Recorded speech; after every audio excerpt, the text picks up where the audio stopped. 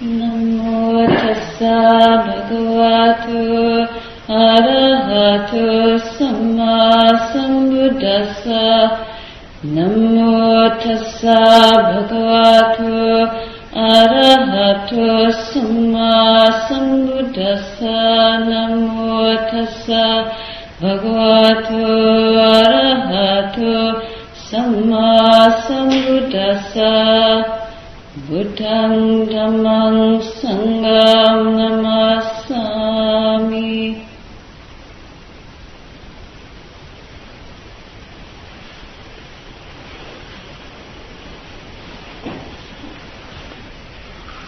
First, I would like to mention that I have a lot of use for this tissue box today. Rose and sandalwood tissues went a long way during the interviews. The flower of love, rose, the warming and intoxicating. And the fragrance of sandalwood, the meditator's oil, which seemed to have helped to relieve tension. But I'm happy to say that they were not all tears of sorrow. There's some tears of joy, and that was very nice to see that some people are really using the toolkit, the medicine kit that we've been building together, and are having some progress in their inside.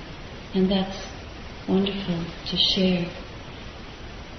And then it's also wonderful to share the pain and the angst, because that's what brings about the joy and the insight. We have to start with very, very hard work.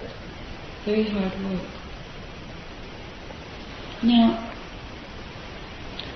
I've chosen a little selection here,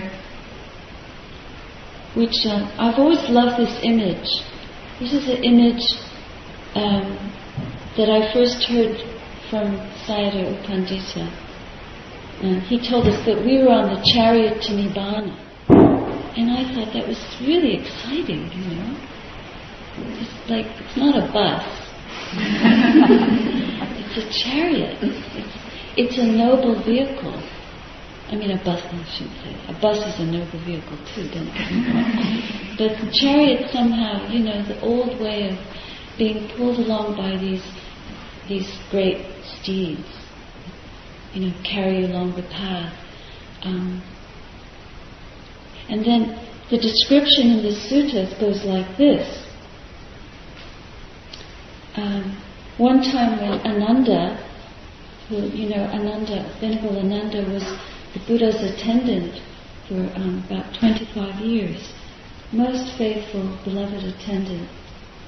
And one day he saw the famous Brahmin Janusoni, who was one of the Buddha's disciples, driving along in his glorious white chariot. And he heard the people exclaim that the Brahmin's chariot was the most beautiful of all. So, naturally, in his way, Ananda went to the Buddha and he asked him, how would one describe the best chariot according to the Dhamma? And so this is what the Buddha said. He explained that the vehicle to Nibbana was like a chariot. Faith and wisdom are the draught animals. Faith and wisdom. So we're being pulled along by faith and wisdom. Moral shame, remember? I know some of you want to forget. Moral shame, which is our ability to recognize what we have done that we feel was unskillful, to see the results of it in our own life, to sense the suffering that it has caused with such intensity that we never want to repeat that again. We would like to protect ourselves from that kind of suffering. We want to protect everyone else so that we can be valiant warriors that don't harm anyone. We're warriors for truth. So it's a posture of total non-harming, non-violence to ourselves or anyone else. So it has a wonderful role, this acknowledgement of what we may have done that's unskillful. And it becomes the brake. Moral shame is the brake. Because you don't want to just get pulled along. This vehicle has to also be able to stop. Right? So moral shame is the brake. Why is it the brake? Because it stops us from going the wrong way. It keeps us on the path. The life is full of bumps and gullies that we might accidentally get tossed into. But if we have a brake, such as moral shame and moral fear together, we're protected and we'll keep steady on the path. And that's the only purpose. It's not to wallow. It's not to beat ourselves up, because that's not the path. That's waste of time. That's guilt. That's the conditioning ourselves even further and further into darkness, delusion, states of mind that are full of anger and greed, and obstruct us from seeing clearly this wondrous perfection which is already the energy that we are. It's clear and pure and unobstructed and always available to us until we call it by its wrong name, such as self-hatred or fear or jealousy. These are the poisons of the heart. So moral shame is the brake. The intellect are the reins. So the reins, we do have an intelligence, and it's not for nothing. We hear the teachings, we recognize the markers where we are, and we adjust ourselves. If we see that we're holding a red-hot stone that's burning our hands, which is guilt, or indulging ourselves over and over and over again about the grief we feel for someone that we love who died or killed themselves or were in an accident and they're paralyzed or they're dying, and over again, oh, isn't it terrible, it's awful, the world is about to go to war, oh, it's terrible. It is. But that doesn't liberate us by holding that hot stone in our hands and burning ourselves. We throw it away. And we come back to connecting to that which strengthens us and helps us to see the impermanence of all conditioned things. Why would we expect this stone not to burn us if we hold on to it?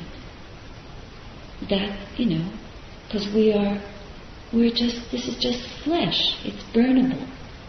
So don't hold on to the things that destroy your mindfulness, your clarity, your ability to be wise and to move on the path and to let go of hatred and greed and delusion. Don't cling to your suffering or your happiness, conditioned happiness. Mindfulness is the charioteer. This is a wonderful image. Mindfulness is the charioteer.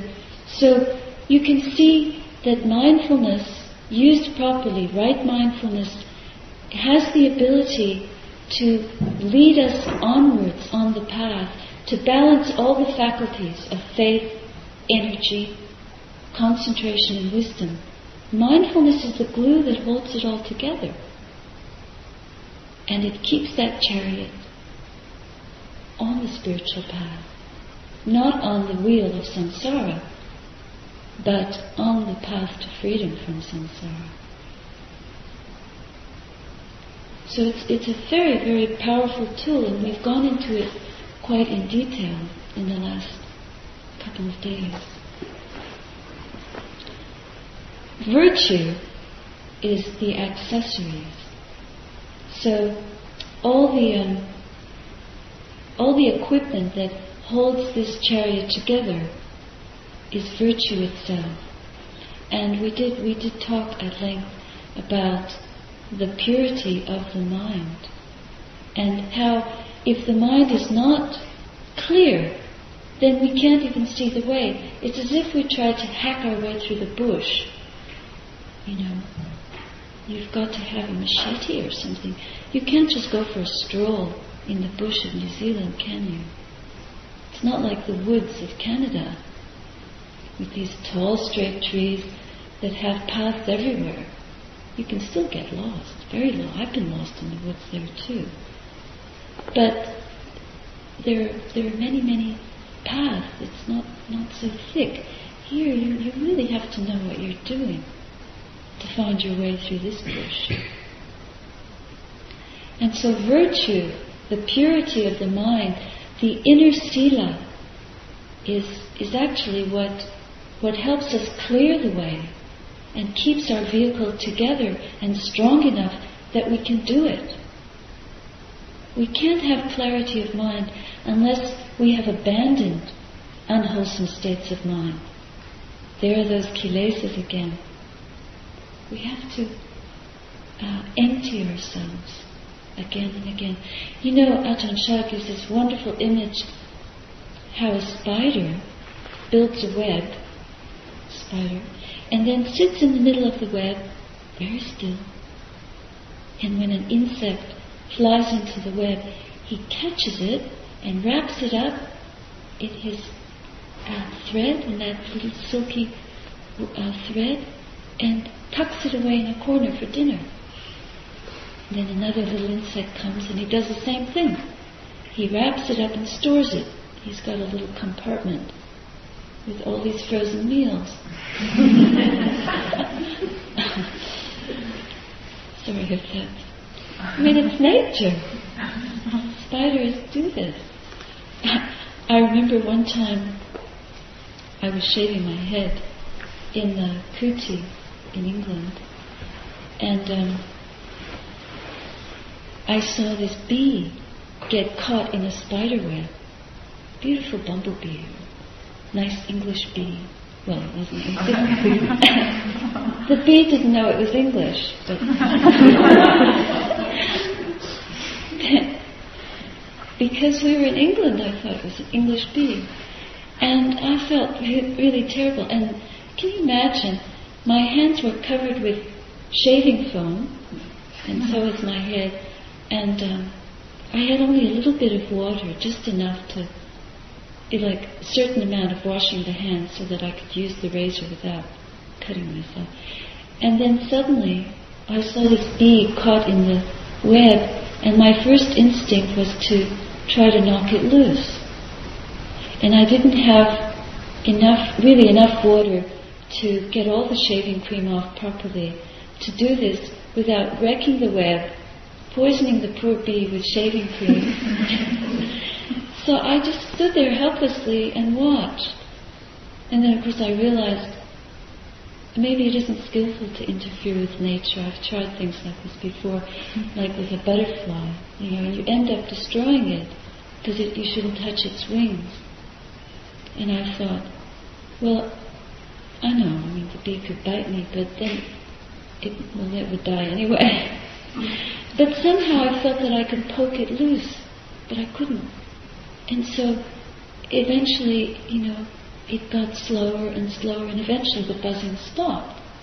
And the spider came along, and a little later, after I'd finished I noticed that this poor dead bee had gotten wrapped up in nature's saran wrap, or whatever, cling film, and stored away for tomorrow.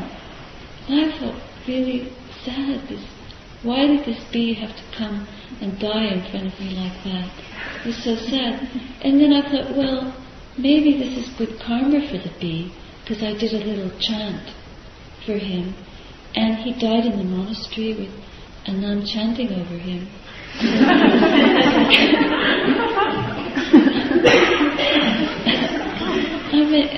It must be sort of a good way to go. Anyway.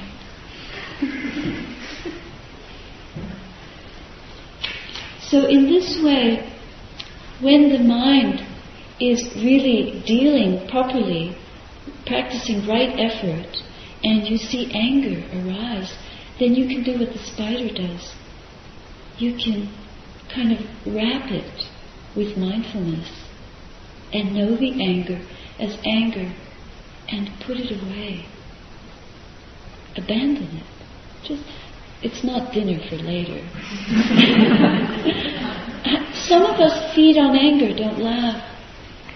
I mean, from the interviews today, I really felt compassion, deep sense of compassion for the level of suffering that we endure, and how some of us insist on and persist in wrapping up our anger and holding on to it and just nibbling away year after year, time after time.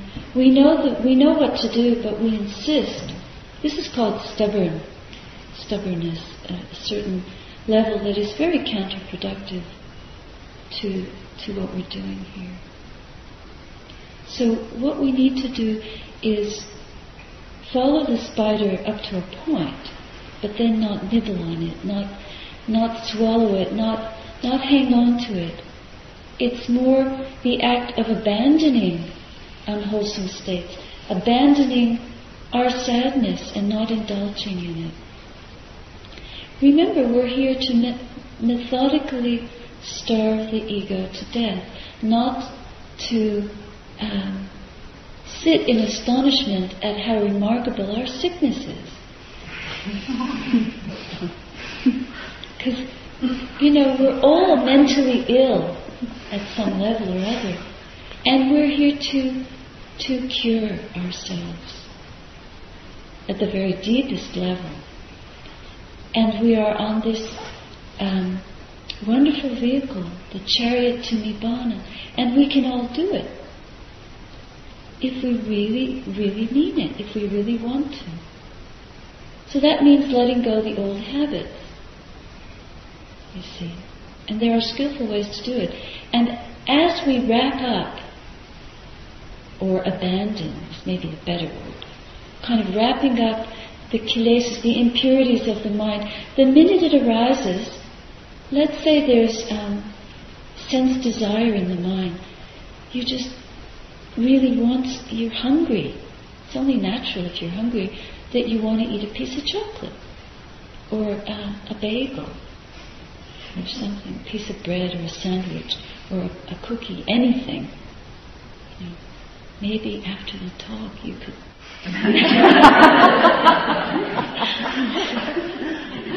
I'm not suggesting. This is 8th precept, don't forget.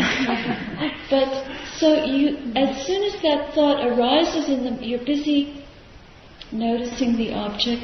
As soon as the thought arises in the mind, like the spider that goes to the bee, the minute it's in the web, it goes and catches the insect and wraps it up very carefully, very mindfully. So you do the same thing.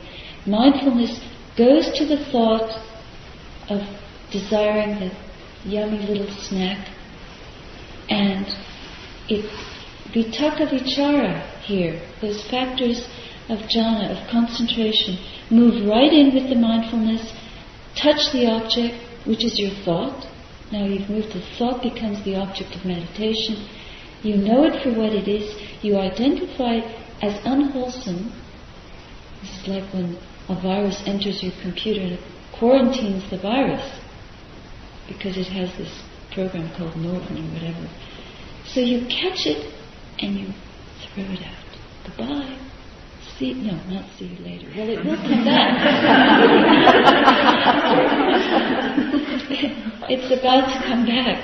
But mindfulness is running the ship. So as long as our mindfulness is in operation, even if that cookie desire comes back, we're ready for it.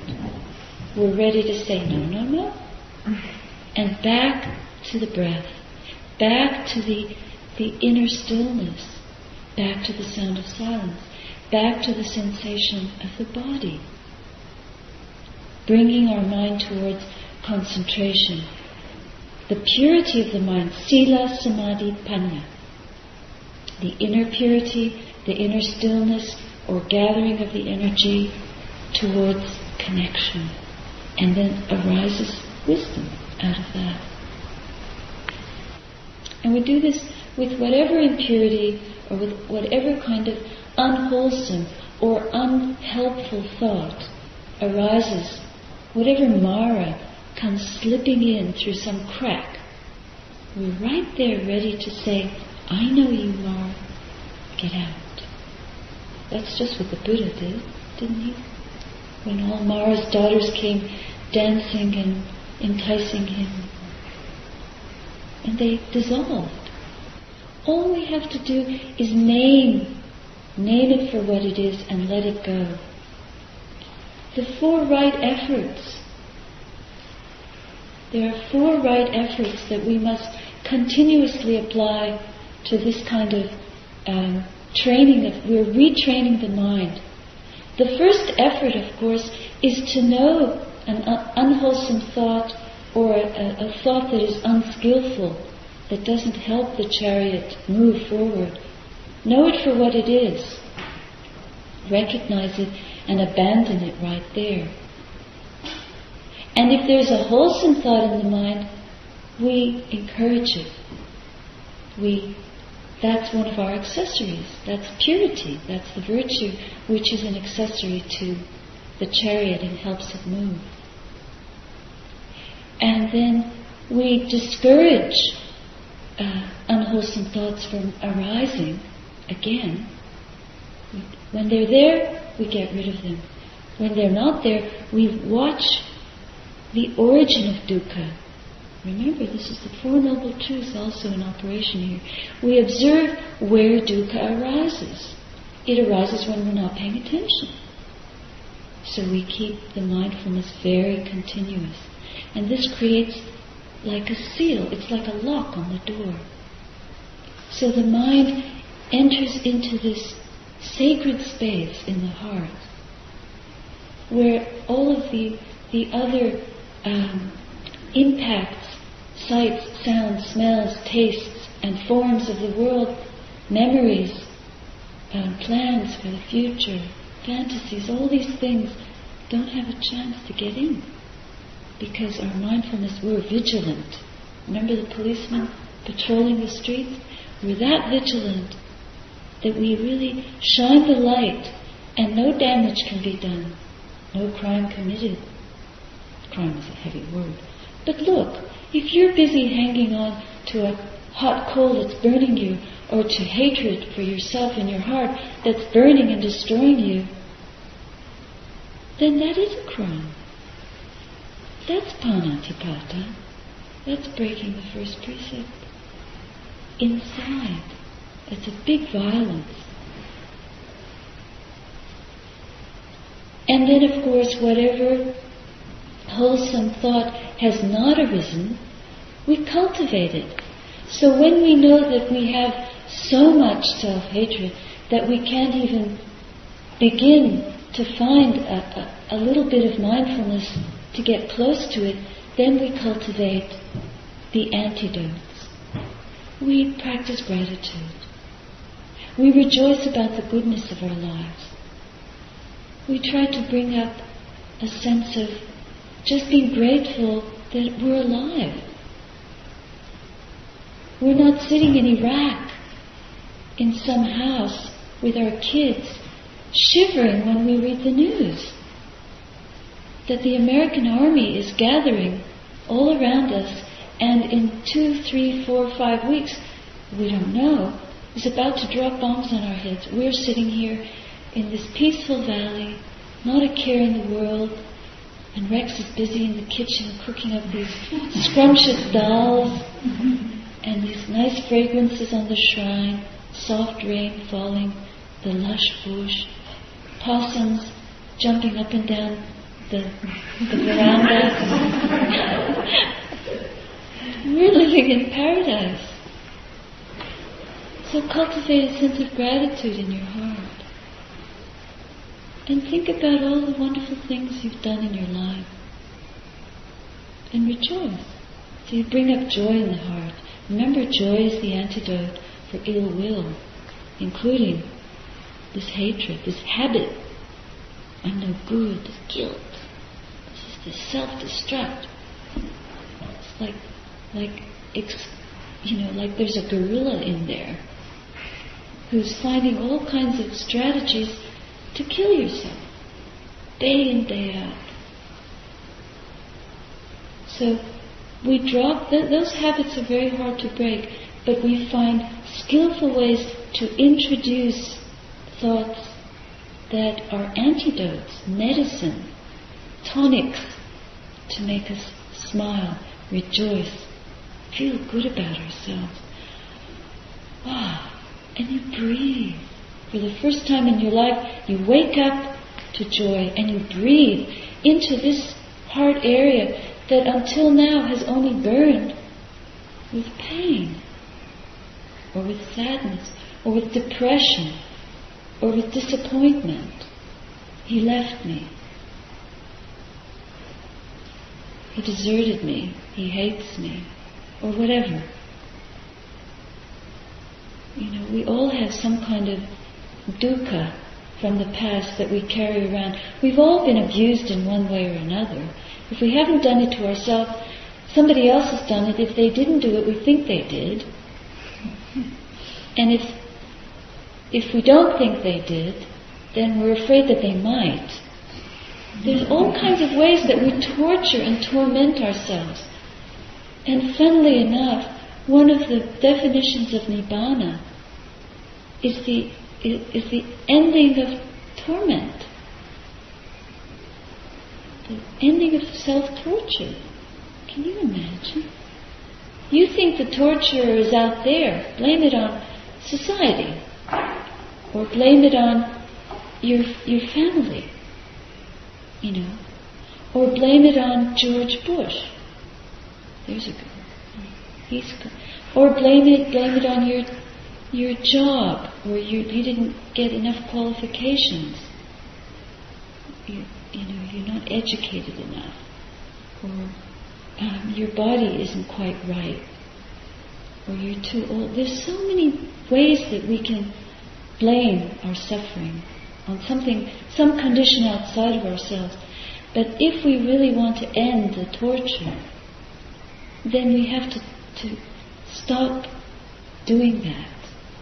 We have to just know the origin of dukkha right here inside of ourselves as that little voice that goes, blame, there. And then of course what you're really doing is hitting yourself. Because who are you hurting? You're not hurting the objects of your blame, really, or the objects of your hatred. Because holding on to hatred hurts the one who holds it. It belongs to you. This is the wilderness of anger. Remember the story of Bharadvaja, the Brahmin, who abuses the Buddha and reviles him. And the Buddha seems unaffected. His face remains, his complexion remains radiant. And then the Brahmin says to him, Lord, I have reviled you and abused you, and yet you seem unaffected. How is this possible? And the Buddha says, well, if you were to prepare a sumptuous feast and invite many guests to come and eat, and they didn't eat, then to whom would the food belong?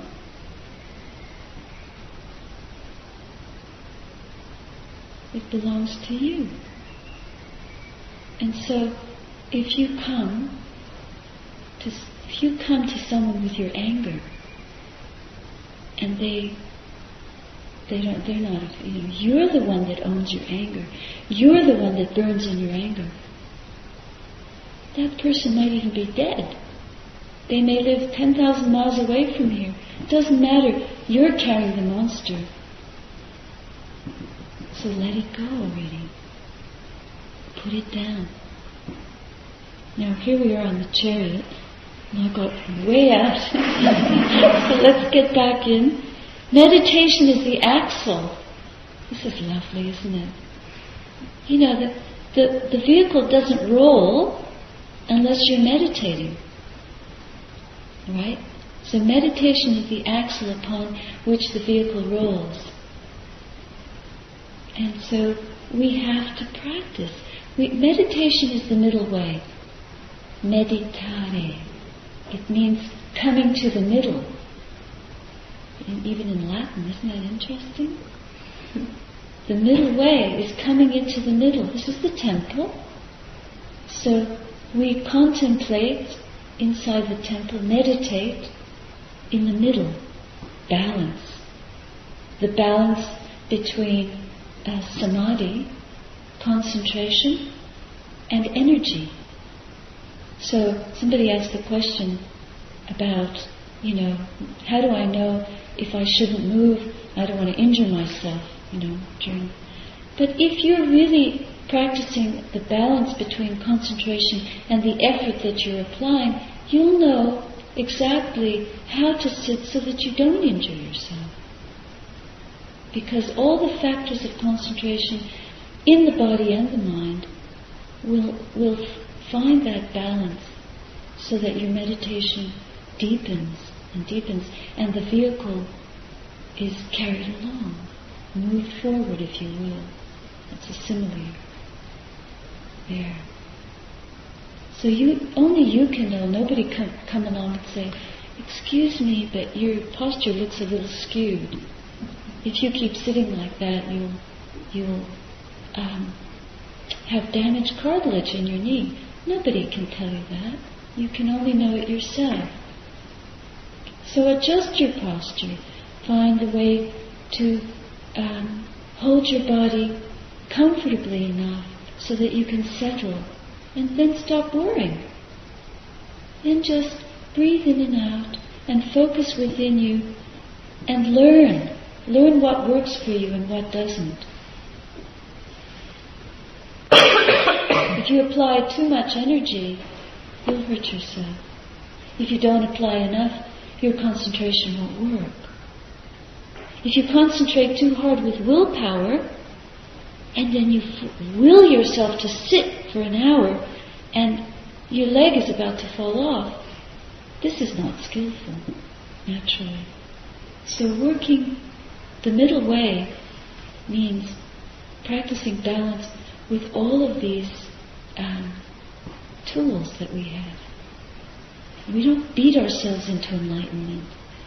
We just go very gently. It's a gradual training, bit by bit, step by step. And energy are the wheels. So energy is a very important one. We just talked about samavayana, the 4 right efforts. And I want to emphasize that last one about finding skillful ways of bringing up wholesome energy in the mind.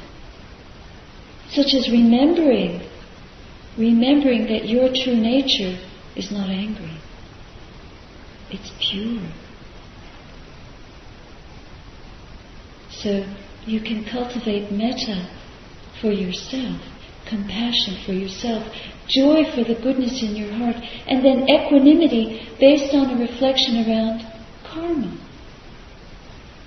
If you have a heavy load that you're carrying, well, it may be that this is the result of action of body and speech that happened somewhere in your life or in a previous life. However, not everything is predetermined, as somebody asked about karma.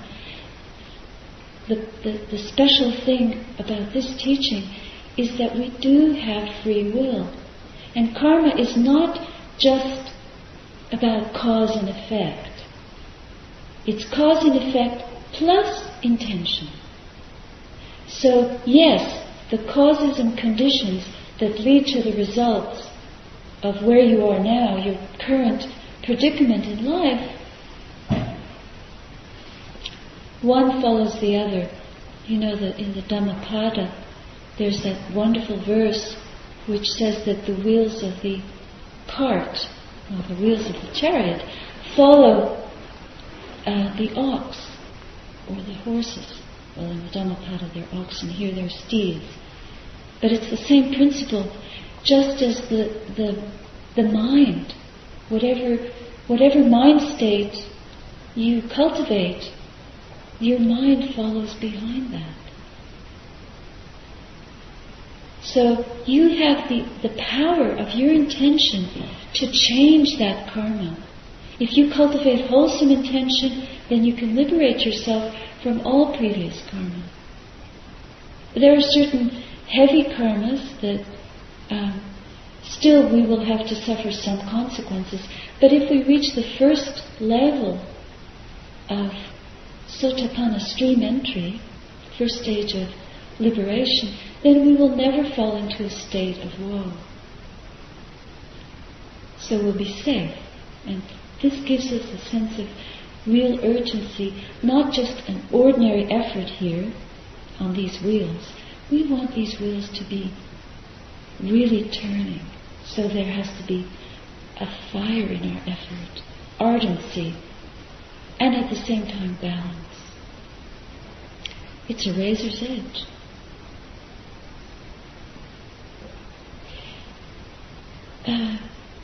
Equanimity, the balance. Well, I was just talking about balance, right? So the energy of the wheels, equanimity is the balance. If the chariot is not balanced and it leans too much to one side, will roll over, turn over. In other words, upset the apple cart, and we're back in the midst of suffering. And we're not getting anywhere. We're just beating ourselves over the head, or lost in our sense desire, or attached to sense pleasure, or sitting blissed out, enjoying just the bliss of a good mind state, but not really having much insight into our predicament. So unable to bring up the wholesome factors in the mind enough to break through our karmic habits and to liberate ourselves from mind states that keep us caught in samsara, caught in confusion, caught on the wheel, not the wheels of the chariot to liberation, but the wheel of the sense realm, the sensory realm that we're in. Renunciation is the chassis. Now, I haven't talked very much about renunciation, but it's really, really important. I just want to mention that renunciation is not just something you do at the beginning, like you take the 8 precepts and then everything just from there on, it's just coasting along. Every day, almost every hour, you probably have to renounce. I remember at the beginning of the Vasa, I started a 3-month, which ended up being 4-month retreat, and I gave up chocolate. And I used to really like chocolate. I mean, well, it's one of the sort of only medicines that we can have, in dark chocolate that we can have in the evening. But I decided that, and usually this is something we do at the beginning of every Vasa, the 3-month rains retreat, we undertake some kind of austerity or some new renunciation. Never mind, all the other things that we have renounced just as a part of the monastic training.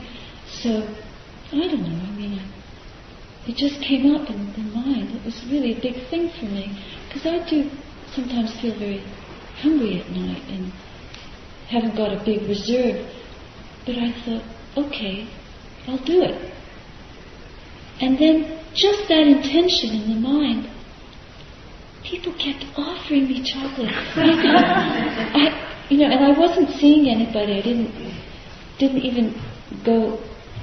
When people would come to offer dana at my kuti, I never even saw them. They would just leave it outside the door in a basket, plastic chili bin, we call it. And they just kept offering me all this chocolate.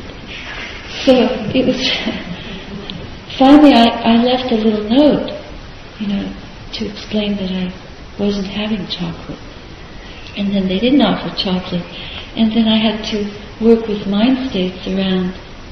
It was just all kind of things would come up. How long will I be able to do this for? You know?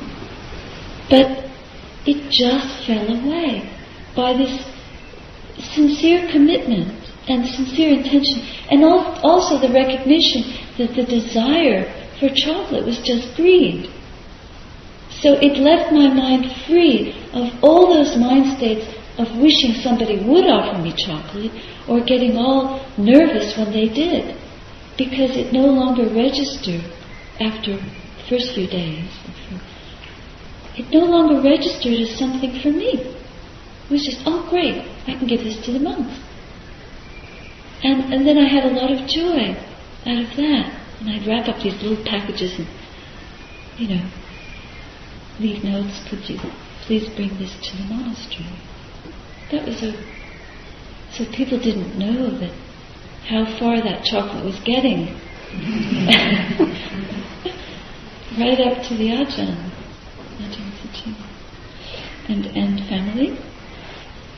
But so there was a lot of joy just around one intention to renounce, and something that one had to just have the courage to say, all right. I mean, it's a little thing, really. It's not nearly as much courage as you need to face your fear, is it? But greed is a more subtle kilesa than fear, than anger. It's more subtle and maybe more insidious. So renunciation is the chassis. And unless you can renounce, unless you can make sacrifices on this path, then you cannot make sacred your practice. It's not sanctified.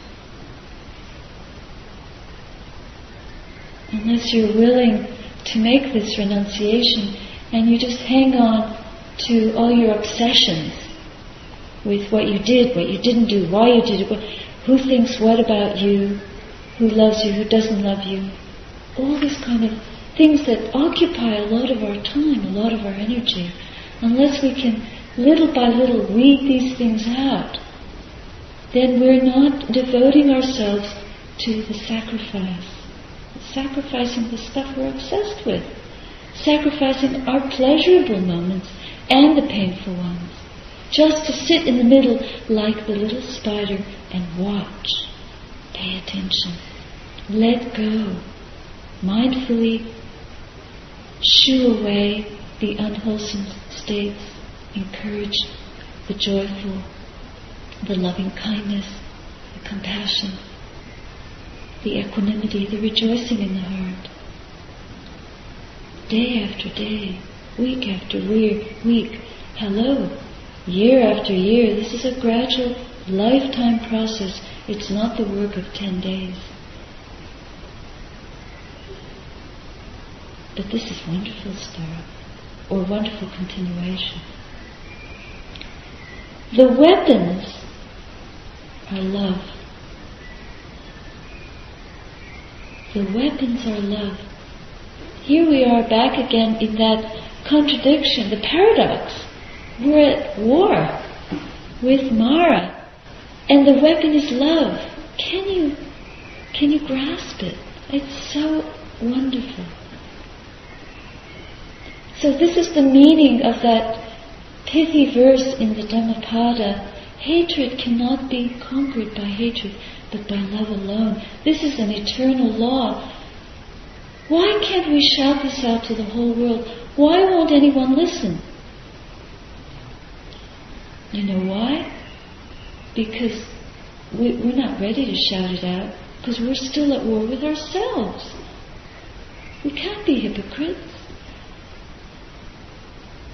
I mean, it doesn't mean that we shouldn't go out and march against war and protest against war and vote for peace and try to elect people that will help to initiate disarmament in this world and prevent war and conflict. But really, when it comes down to the nitty-gritty, the biggest fires are in here. And we have to deal with that at the same time, if not first. Because this is urgent. Very, very urgent. If we have to die in a war, at least if we die with a liberated heart, then that's a life of victory. We will die one day, in one way or another. It almost, excuse me for saying this, it almost doesn't matter, but I do believe this. It doesn't matter how long we live. It matters how we live and how we die and how we face our joy and our pain. This is the real victory that we can achieve with this life, this human life, this precious life that we've been given. And the weapon for winning this war is love. If we can die with a heart of pure love, we have nothing to fear at all.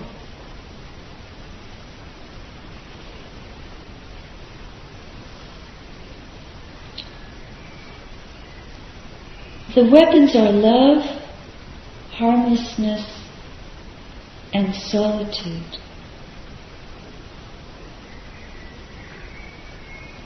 Love, harmlessness, and solitude.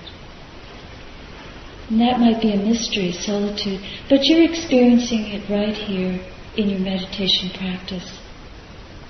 It is a very lonely path, isn't it? We long for intimacy. We long for some kind of companionship. And being alone in the retreat and keeping your eyes down and not talking and not making phone calls and not checking your email. It's a solitary path. That's the physical solitude. The citta viveka is the seclusion in the mind. It's even more solitary. We close our eyes and we sit within ourselves. When I began a more hermetic practice, a little over 3 years ago, to live alone, at first I also found it excruciating. I thought, when I left the community, I thought, oh boy, I'm just so excited, to be alone. I had such a longing for solitude. And then when I was alone, I wished I could be with people. I was so rejoicing to be alone that after a few weeks of just, meditating on my own, not talking to anyone, not seeing anyone, you start to have these longings to see my Dhamma friends and have a good Dhamma discussion, to talk about practice. Missing them is a lonely path.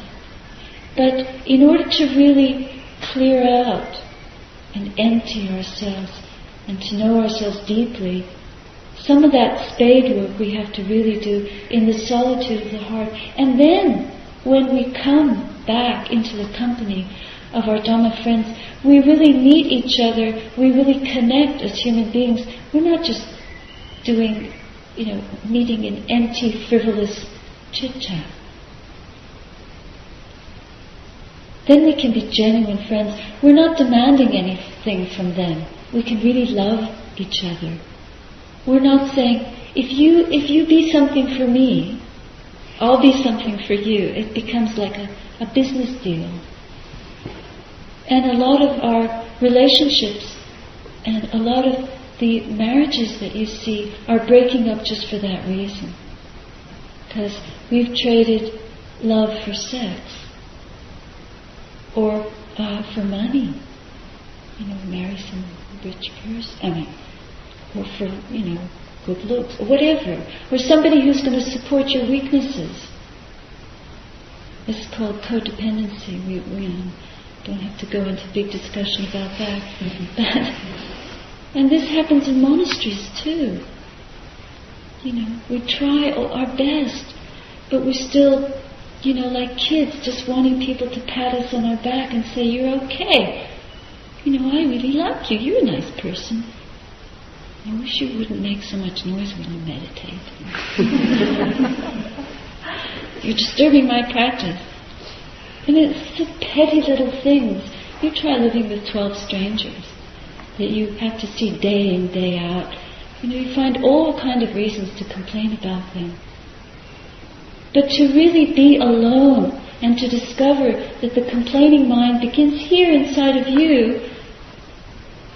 So you've got to learn to love, purely love yourself. And then when you're alone, you discover there is no one. There's no one who's alone. It's just Dhamma. It's just pure awareness, the pure knowing. There's no one left to suffer. And then the loneliness becomes the whole world is with you. I began to find, I live in a little temple, I call it my little temple. It's a little place on top of a garage, like a little studio. And there were times when I felt like there were so many people in there with me. How could they all fit in? Just everybody was there. They were right here in my heart. It was the most amazing feeling. I didn't feel alone at all. Of course, then I get bouts of, because then we go in and out of working with the states of confusion and ignorance in the mind. They resurface, and we have to reapply the factors of enlightenment again and again and again. That's right effort. You have to persevere, be diligent, and the last thing, the armor of the charioteer is patience.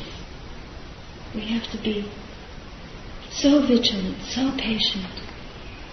Mad. We have to be patient to the degree of madness. Fanatic. Not for anything are you going to give up this path.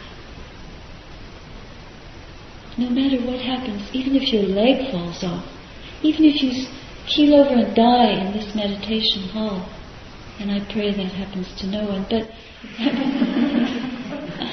I remember Sayadaw telling me once, when I was on retreat in Burma, a lady died. And her daughter, who was also on retreat, she went running to the Sayadaw, and she was upset. It was her, her mother. And he sat there and he said, what a skillful death she died. And I was just astonished. I just couldn't believe it. I don't get it. But now I see, It's just hard to kind of...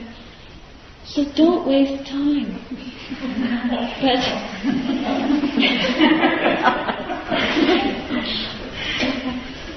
we have to be really, really patient. We have to be so patient. We have to be willing to get old and decrepit and still, march on for the Buddha, Dhamma, Sangha. Or if you're a Christian, march on for Christ. It doesn't matter. Find the way that works for you to liberate your heart.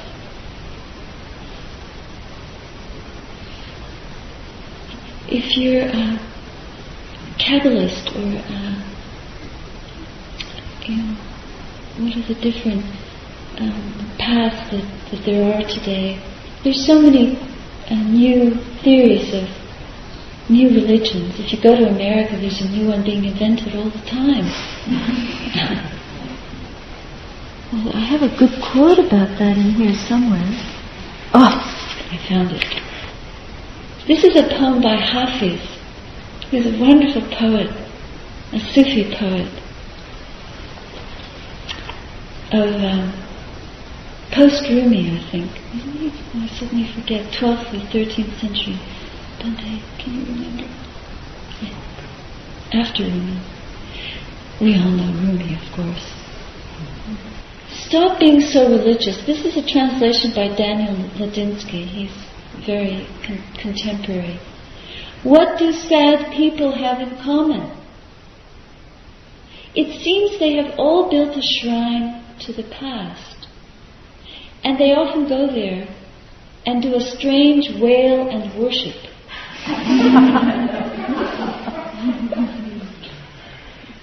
What is the beginning of happiness? It is to stop being so religious like that. Isn't that glorious? What is the beginning of happiness? It is stop being so religious like that. So real religion means relinking, reconnection. It's about pure love. Coming back to a place of total honoring. You know, we do this with our hands. This is a gesture of respect. And what does it mean? This respect? It's like the symbol of the lotus bud. So the lotus, which represents the blossoming of the heart, the enlightenment, blossom. The lotus that rises above the muddy water and still is blooming. So even if you're surrounded by the world, by samsara, you know, the fires of samsara are burning around you, but you are like a lotus flower, and we make this sign of the lotus. This is a sign of respect. What we honor is we honor truth. We honor liberation. We honor harmlessness. We honor each other. We honor peace. And in doing that, that intention of honoring is peace. Oh, then all we have to do is breathe and be. And it could be our last breath. It's only a body. No one dies.